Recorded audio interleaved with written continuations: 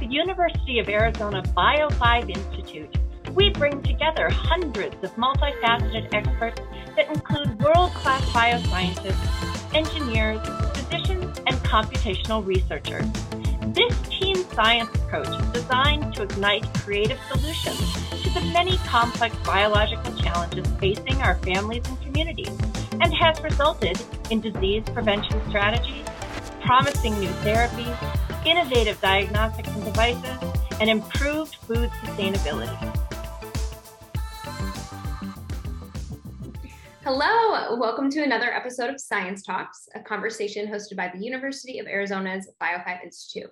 I'm your host, Dr. Brittany Ullor. Women face unique obstacles when it comes to substance use, misuse, and addiction that are greatly influenced by biological and societal factors. A large aspect affecting a woman's relationship with substances are female reproductive hormones. Today, we're joined by Dr. Alicia Allen, Assistant Professor of Family and Community Medicine, Clinical Translational Sciences, and Public Health. Dr. Allen's research focuses on the intersection of substance misuse and women's health, and I'm looking forward to hearing more about her research to educate and empower women who struggle with substance issues. So thank you so much for joining us today. Thanks for having me. Of course, looking forward to our conversation. So as I mentioned, your research focuses on women's health, particularly female reproductive hormones, substance misuse, and addictions. So I find that to be a really interesting and unique combination of subjects. So I'm curious, and I'm sure our listeners are too, how did you get interested in studying how hormones and substance use relate? Yeah, so I have to admit it wasn't really something I sought out to do at the beginning. But it was very serendipitous. So it was back in, I think about 2001, and I was an undergraduate at that time, and I knew I wanted to do research. So I applied for a variety of undergrad research positions and ended up getting a job at the Tobacco Use Research Center at the University of Minnesota. And I was initially hired just to do some telephone interviews to enroll people into the study. And it was one of those things where the more I learned, the more curious I became, and I just kind of kept doing more and more. And so I think it was really that job in that moment that got me in. And then I started to see, how much application there is and how much of a problem there is, both kind of in the work I do, but also, growing up in a rural area in Minnesota, I could see a lot of issues there too. So that's how I first got started. That is very, I was going to say, I feel like I detected a bit of an accent. So I was wondering if you were from Minnesota, but that's so neat how I have the same kind of experience where my undergraduate research experience kind of fueled my passion for what I studied in grad school and sort of where my interests still lie today. So I think that's neat, and it's wonderful when we're able to, give our students opportunities like that to help shape their careers. Yeah, definitely. So I want to take it a step further then and ask you what makes you specifically passionate about supporting women and their health through your projects? Yeah, let's see. Well, I think so. So two of my projects right now focus on the perinatal period, and I think that really is a passion of mine in focusing on that area. So I think it's for two reasons. As a mom myself, after I had my son in the early postpartum period, I myself suffered with, I had postpartum depression, and I had some feelings of isolation. And I remember at that time very specifically feeling like, I need some more support. And I remember going and doing some research about how can I do better with breastfeeding, how can I improve my mood? And as an epidemiologist, of course, I went right to the peer-reviewed literature and was really shocked that there really wasn't a lot known. So prior to that, before I became a mom, I didn't really, it was harder for me to relate to that. So I focused on more women of reproductive age. But then after I had my son, and over the past 6 years, he's 6 now, that's really been a goal of mine to focus more on the perinatal period. And I think with issues of substance misuse, it's a really important time to focus on, because during pregnancy, there's a reduction in substance use. Oftentimes women will quit using.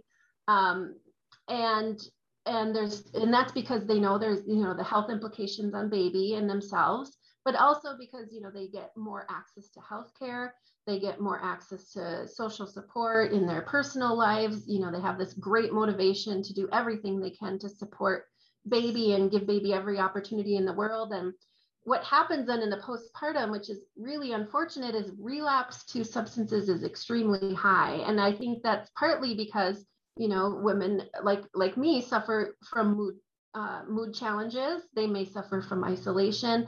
Oftentimes focus goes on to baby instead of mom. We're bringing baby in for lots of checkups with the pediatrician, but mom only gets one. And oftentimes she can't even make that. So it feels like there's this wonderful opportunity where mom is doing everything she can to stay abstinent from substances. And then it's almost like forgotten because baby's here. And so I want to do more to help mom, maintain her abstinence or her reduction, because not only is it going to be good for her in the long term, but it's going to be good for her baby, maybe even the next generation. So it's just tons of opportunity to support people in that time.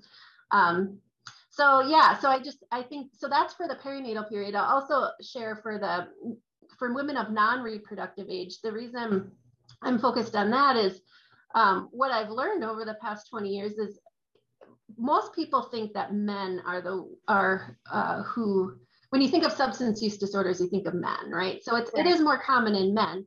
But really, women are more vulnerable. So if a woman experiments with a substance, she's more likely to become dependent or addicted to that substance compared to a man. Mm-hmm. And then when she goes in to get treatment and abstain from the substance, she's more likely to relapse to it compared to a man.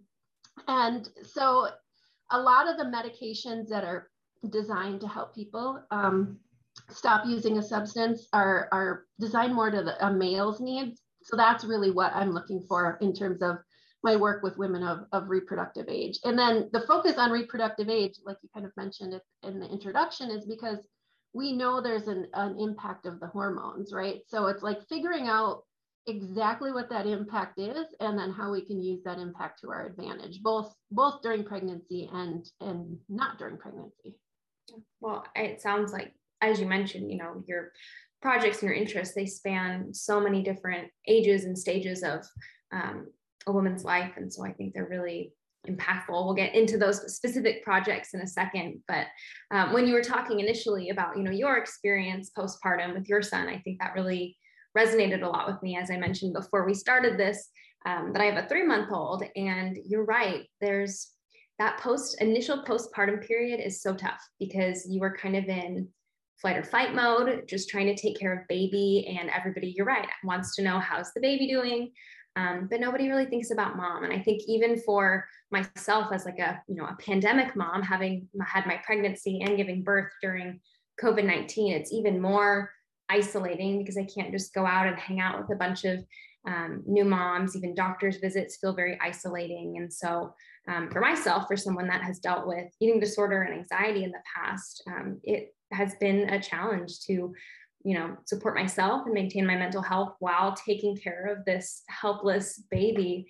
So I think that kind of work that you're doing is especially important. So thank you for having an interest in those areas. Yeah, my pleasure. I think, we're not alone. This is our stories are what most women face. And so they're, we as a kind of community at large need to do more to support moms during that time. Most definitely. So we've touched on a little bit about what you do, but I want to get into it more specifically, more detailed. So you are the director of the Renew team. So Renew stands for Recovery Through Engaging and Empowering Women. So tell us a bit about the goal or the mission of this team, or how you even started Renew in the first place.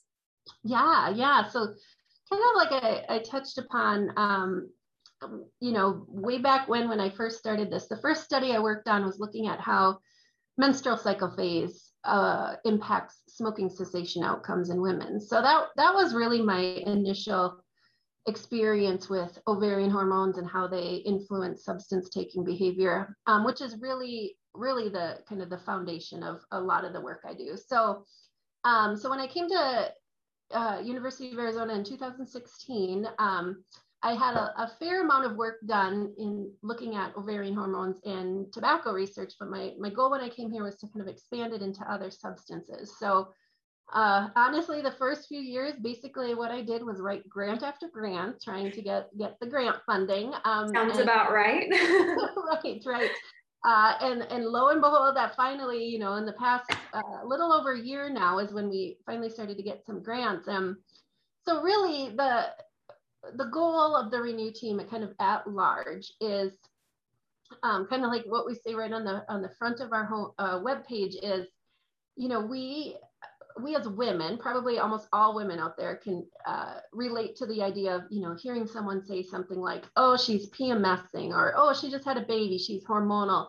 You know, we have this sort of, you know, it's a very norm where we think these hormones are doing something bad to us, right? But I think, you know, there is a way we can use those hormones to help us. So instead of kind of viewing them as the problem, I think there's a way we can use those hormones to help us as women avoid, you know, substance use disorders and a variety of things. So that's kind of the basic premise of the Renew team.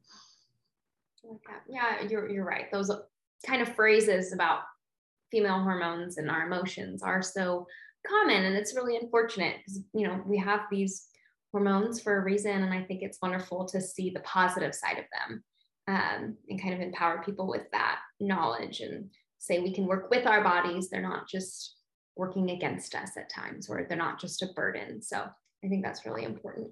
Exactly, yes. So what are some of the current projects that you have going on right now?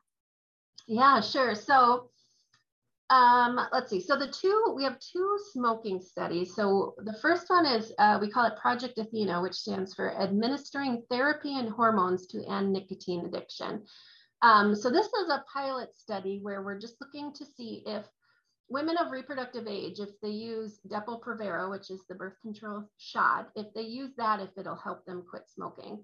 So the premise there is, if you think about a woman's menstrual cycle when she's not taking hormones, basically her progesterone and estradiol levels kind of go up and down over the course of the menstrual cycle. And both progesterone and estradiol have been shown to influence substance taking behaviors. So I kind of thought, you know, maybe what's happening for women is, you know, this up and down pattern. So you can imagine, like, say someone quits smoking and they're feeling pretty good and their hormones happen to be at some certain level. And then, you know, they change and all of a sudden she's not feeling so good. And that continues to happen where you're feeling good, feeling bad. And how tiring is that? You know, like you think you got it. You're like, oh, I'm doing it. I'm quitting smoking. I'm feeling great. And then the next day you wake up and you're back to feeling like you're back to square one.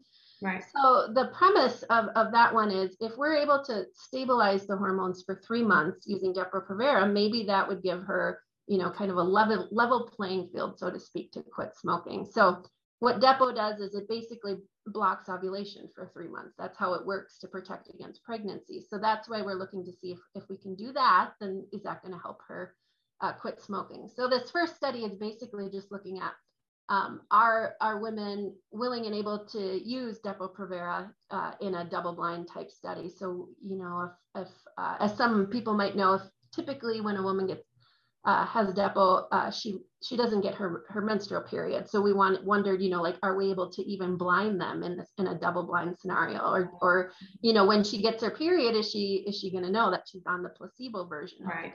So those are the types of things we're looking at with Project Athena. So I have a question about this one then, and I'm not sure if you know the answer, but if the idea is, you know, for that 3-month period, she has the ones that are taking the actual Depo-Provera shot, she has more stable levels of hormones and is able to hopefully, you know, stay smoke-free. What do you think might happen afterwards? Are you thinking that this is something that might require then additional shots to keep her, you know, stopping smoking? Or is it something that once you've gotten over that like 3-month hump, she might be good then? Yeah, that's a really great question. And honestly, I don't know, but what I would suspect, at least based on now, is so if you think about the actual physical addiction to nicotine, that actually only lasts 3 days to get over. And so what we are doing in this study, and I think what I would propose in a larger study, is to use a nicotine replacement therapy product like the patch or the nicotine gum or something like that initially to help with the physical addiction to nicotine. So what will happen then, kind of as she uses the patch or whatever it may be, and then eventually stops using it during that 3-month period, her cravings will go from frequent and intense to less frequent and less intense over time.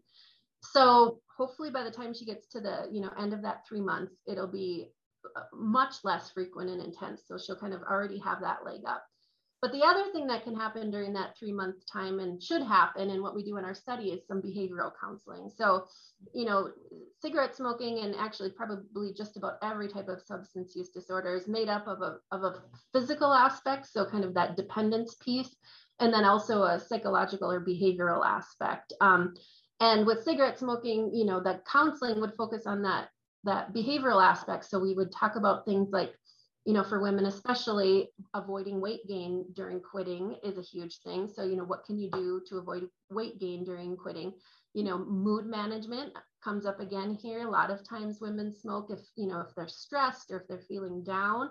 Going out to have a smoke break is a common way to kind of manage mood. So maybe we'll talk about how can you do that without smoking. So, during that 3-month period, hopefully that will provide an opportunity for her to kind of amp up her skills in terms of, what cigarette smoking was doing for her behaviorally before, and, figure out what she can do instead, but also buy her kind of some time to get over that physical addiction to nicotine. So my hope is that, just the 3-month one-time injection would be enough, but it remains to be seen. So that'll have to be a future study.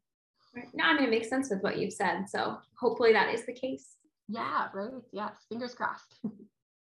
Okay. So that is Athena. So what is the next study you've got going on? So the next one is also a cigarette smoking study, and this one is for pregnant women. So we're enrolling women who've quit smoking during pregnancy and want to remain quit after they have baby. And then after they have baby, they get assigned into one of 4 groups. So it's again based on hormones. So they either get active progesterone or active depot, that's group 1, or they get active progesterone placebo depot, or placebo depot active progesterone, or placebo. So it's similar to Project Athena in that we're looking to manipulate the natural hormones. And the basic premise here is a little bit different, because right after a woman has a baby, she doesn't typically have her menstrual cycle for a little while. But what happens is during pregnancy, her hormones go really high, and then as soon as she has baby, they plummet. And what we're trying to do is, after they plummet, sort of modify them in a favorable way.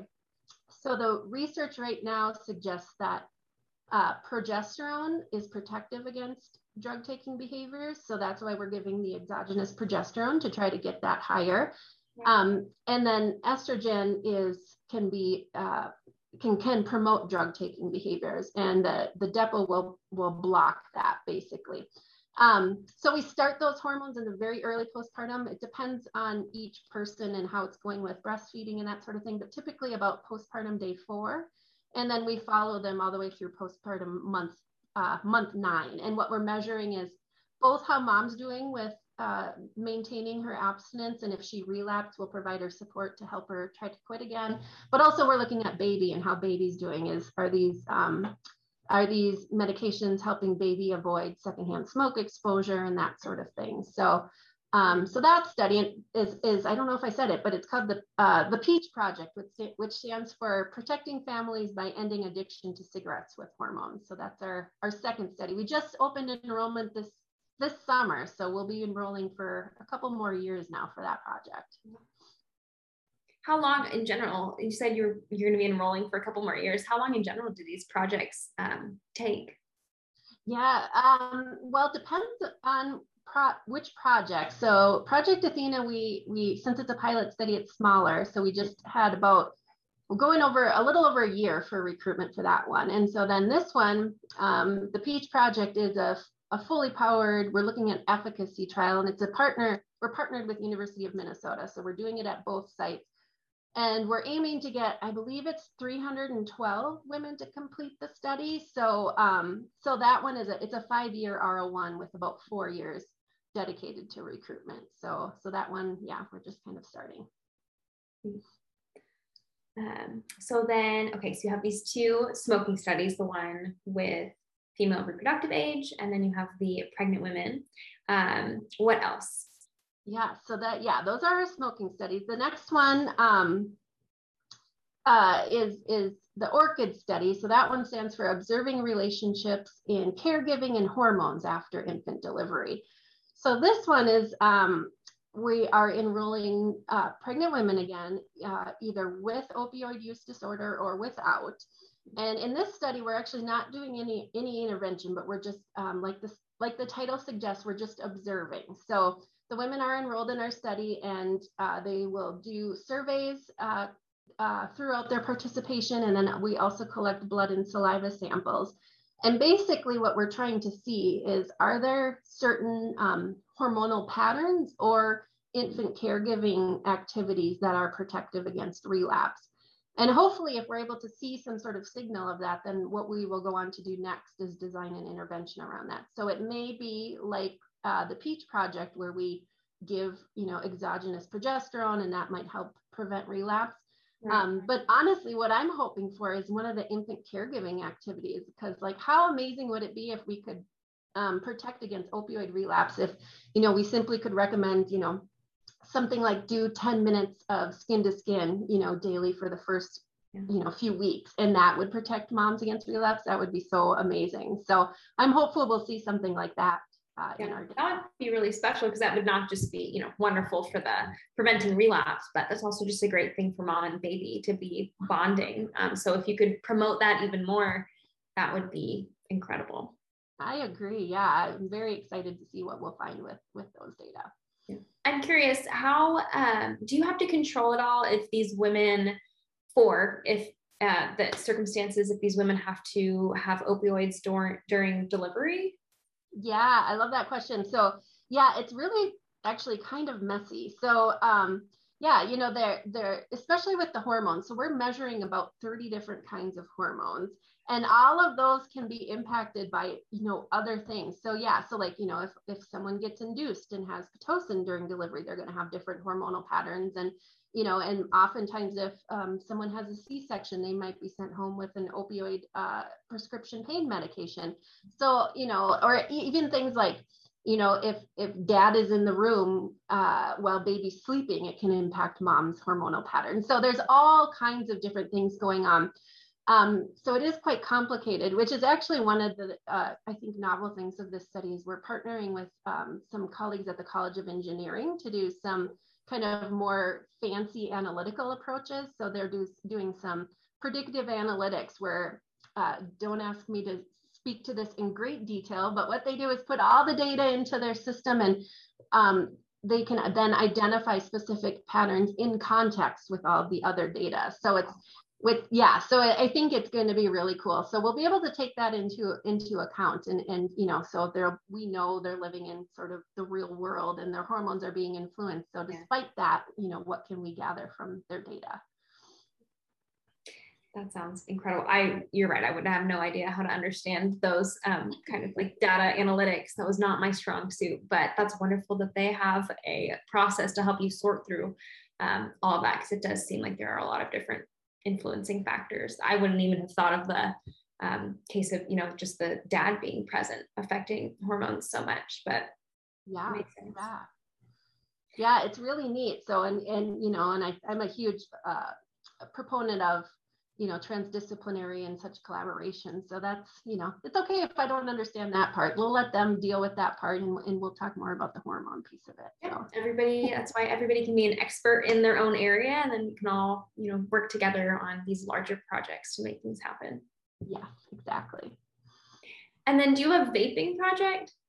Yeah. Oh, thanks for asking. Yeah. So we just have it's just a one-time cross-sectional anonymous survey that we're doing with vaping. So and basically there's a couple things we're looking at with it. So we're looking to see if, so it's for women of reproductive age who are not pregnant can do this survey. And we're looking to see if their use of hormonal contraceptives and or what menstrual cycle phase they're in is related to their vaping satisfaction. So basically, does vaping feel better in one, kind of hormonal profile versus another? But we're also looking at this idea of potentially for our next grant, this idea of menstrual cycle shame. So, some people may feel, some shame associated with menstrual cycle. So we have this questionnaire in there that asks things like, do you feel embarrassed when you buy menstrual products at the store? Or would you feel embarrassed if you got menstrual blood on your clothes? Things like that. And then we're going to look to see if they score high on that, meaning they feel more shame with activities like that. Would they be less receptive to a smoking cessation or vaping cessation intervention that's timed to the menstrual cycle?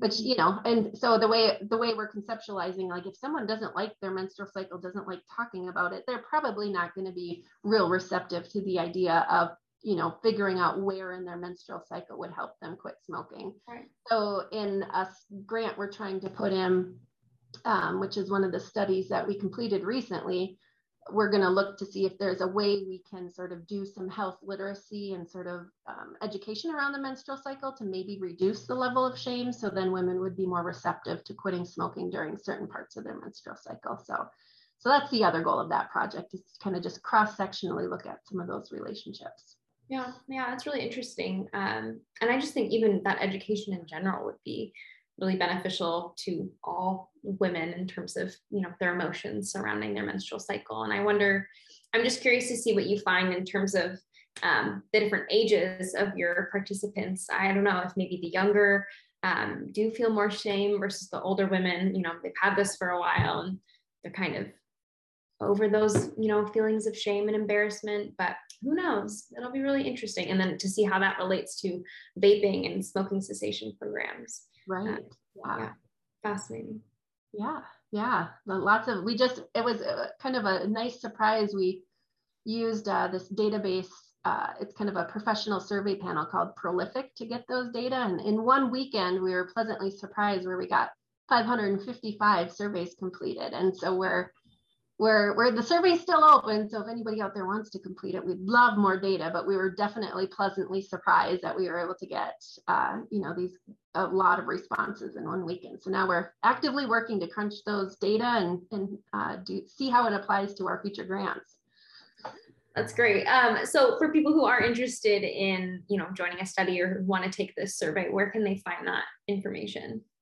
I think the easiest place, and for all the studies, is to just go to our website, which is renew.arizona.edu. And then right at the top, there's a link that says current studies. And from there, you can kind of poke around and see what you may be interested in. And then once you click those, you go right over to our REDCap pages, which is where you can sign up to learn more about the study. Easy enough. I'll link to that so anybody can have easy access to those studies and to learn more. So I know you talked about a couple of grants and R01s that you've got in the mix, but I know last year you also received the prestigious National Institutes of Health New Innovator Award to work on the project that you mentioned about relapse to opioids. So I'm curious, what does this award mean for you in terms of your career development? Yeah, good question. So, I have to say, so I feel like for a long time, I've been working, kind of through graduate school and then as an assistant professor, the goal has always been like, get the big grant, right? And then that's what'll lead to you being promoted. And so when I got that was my immediate reaction, like, whew, finally I got the big grant. So now, I don't have to worry as much, about promotion in 10 years. So that was my immediate response. And I, so that gave me some sense of relief. But after that, then I think what it really will do is it's going to lay this really strong, good foundation for future work. So kind of like I mentioned, or maybe I didn't, there really are no relapse prevention programs for opioid use disorder in the postpartum period. You didn't mention that. Oh, yeah. So there's the clinical recommendations right now call for, use of medication-assisted therapy such as methadone or Suboxone, along with behavioral counseling, but kind of at a bigger, population level, there are not relapse prevention programs. So, we don't know what more to do. So I think that is a huge untapped territory. So with this grant, the way, like I mentioned, the ORCID study, which is going to give us tons of data to figure out what we can do next. But the way the grant is set up is they give you all the money up front. So you can do kind of whatever you want with it, depending on what your research shows. So it's nice in that we're getting this strong foundation, but then after we get those data, then we can do some interesting things yet to be determined. So I think it kind of gives me, more security and confidence in kind of my career trajectory, but also in the actual research where we're going to have this great foundation and be able to, jump on whatever the data suggests we should do right away. So it's very exciting. Yeah, most definitely. There's a lot of potential there. So congratulations on your award. Thank you.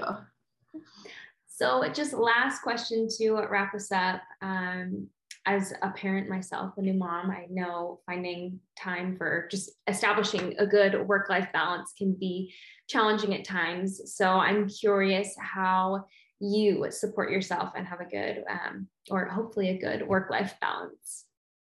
Yeah, this is a good question. I would have a much better answer if it was pre-pandemic, but during pandemic is a different story. But I will say, I guess two things.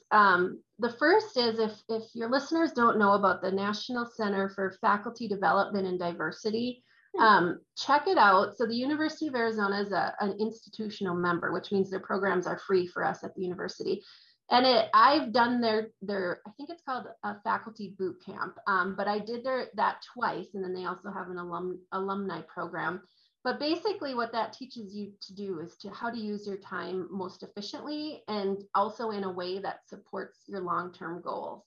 So I think that is a huge helpful training. And the way my second point is kind of coming right from that. So I'm a big advocate of and admittedly a big dork about strategic planning. So I'm very strategic in what I do. Every year I set out my goals, and then I break it down to the month. And then every, either Friday or Sunday evening, depending on how the week goes, I plan out, how I'm spending all of my time, and I stick to that. So, what that does is allows me to keep my evenings open. And I rarely, with the exception of planning my week, work on the weekend. So I think it's really important both for my family and having family time to have that, but also just, my brain to kind of turn off that worker side and just go and do some fun stuff or whatever it may be. So I think ultimately, the bottom line is I'm really conscious and diligent in terms of how I use my time. So I get that downtime. Yeah, I think that's important to really establish those boundaries and to know this is my time that I am dedicating to work. And this is the time that I am not working, and to stick to that so that you can, like you said, support yourself, but also be able to have a great time with your family and those that you care about. So yeah, I think we can all implement a little more strategic planning in our lives. We'll have to take a page out of your book. Yes, and feel free to hit me up for tips on that. That's one of those things I could talk about all day. So I love that. I'm sure people will reach out to you for some help on planning out their week and their month and their year, especially with January right around the corner. So right, exactly. Yeah, now's a good time to do it. So yeah. It'll be here before we know it. My goodness. Right. Oh, well, thank you so much, Dr. Allen, for joining us today. I really loved hearing about your research, where your passion stems from. I think it really resonated with me, and I'm sure it will resonate a lot with our listeners. Yeah, thanks so much for having me. It was definitely my pleasure. So thanks again. You're welcome. And thank you to our listeners for joining us for another episode of Science Talks. For more information about the Bio5 Institute, please visit our website at bio5.org. And from all of us at Bio5, we will see you in the next episode. Thanks to our listeners for tuning in to another episode of Science Talks. Continue the conversation with us next time as we learn more about the amazing science happening at the University of Arizona's Bio5 Institute.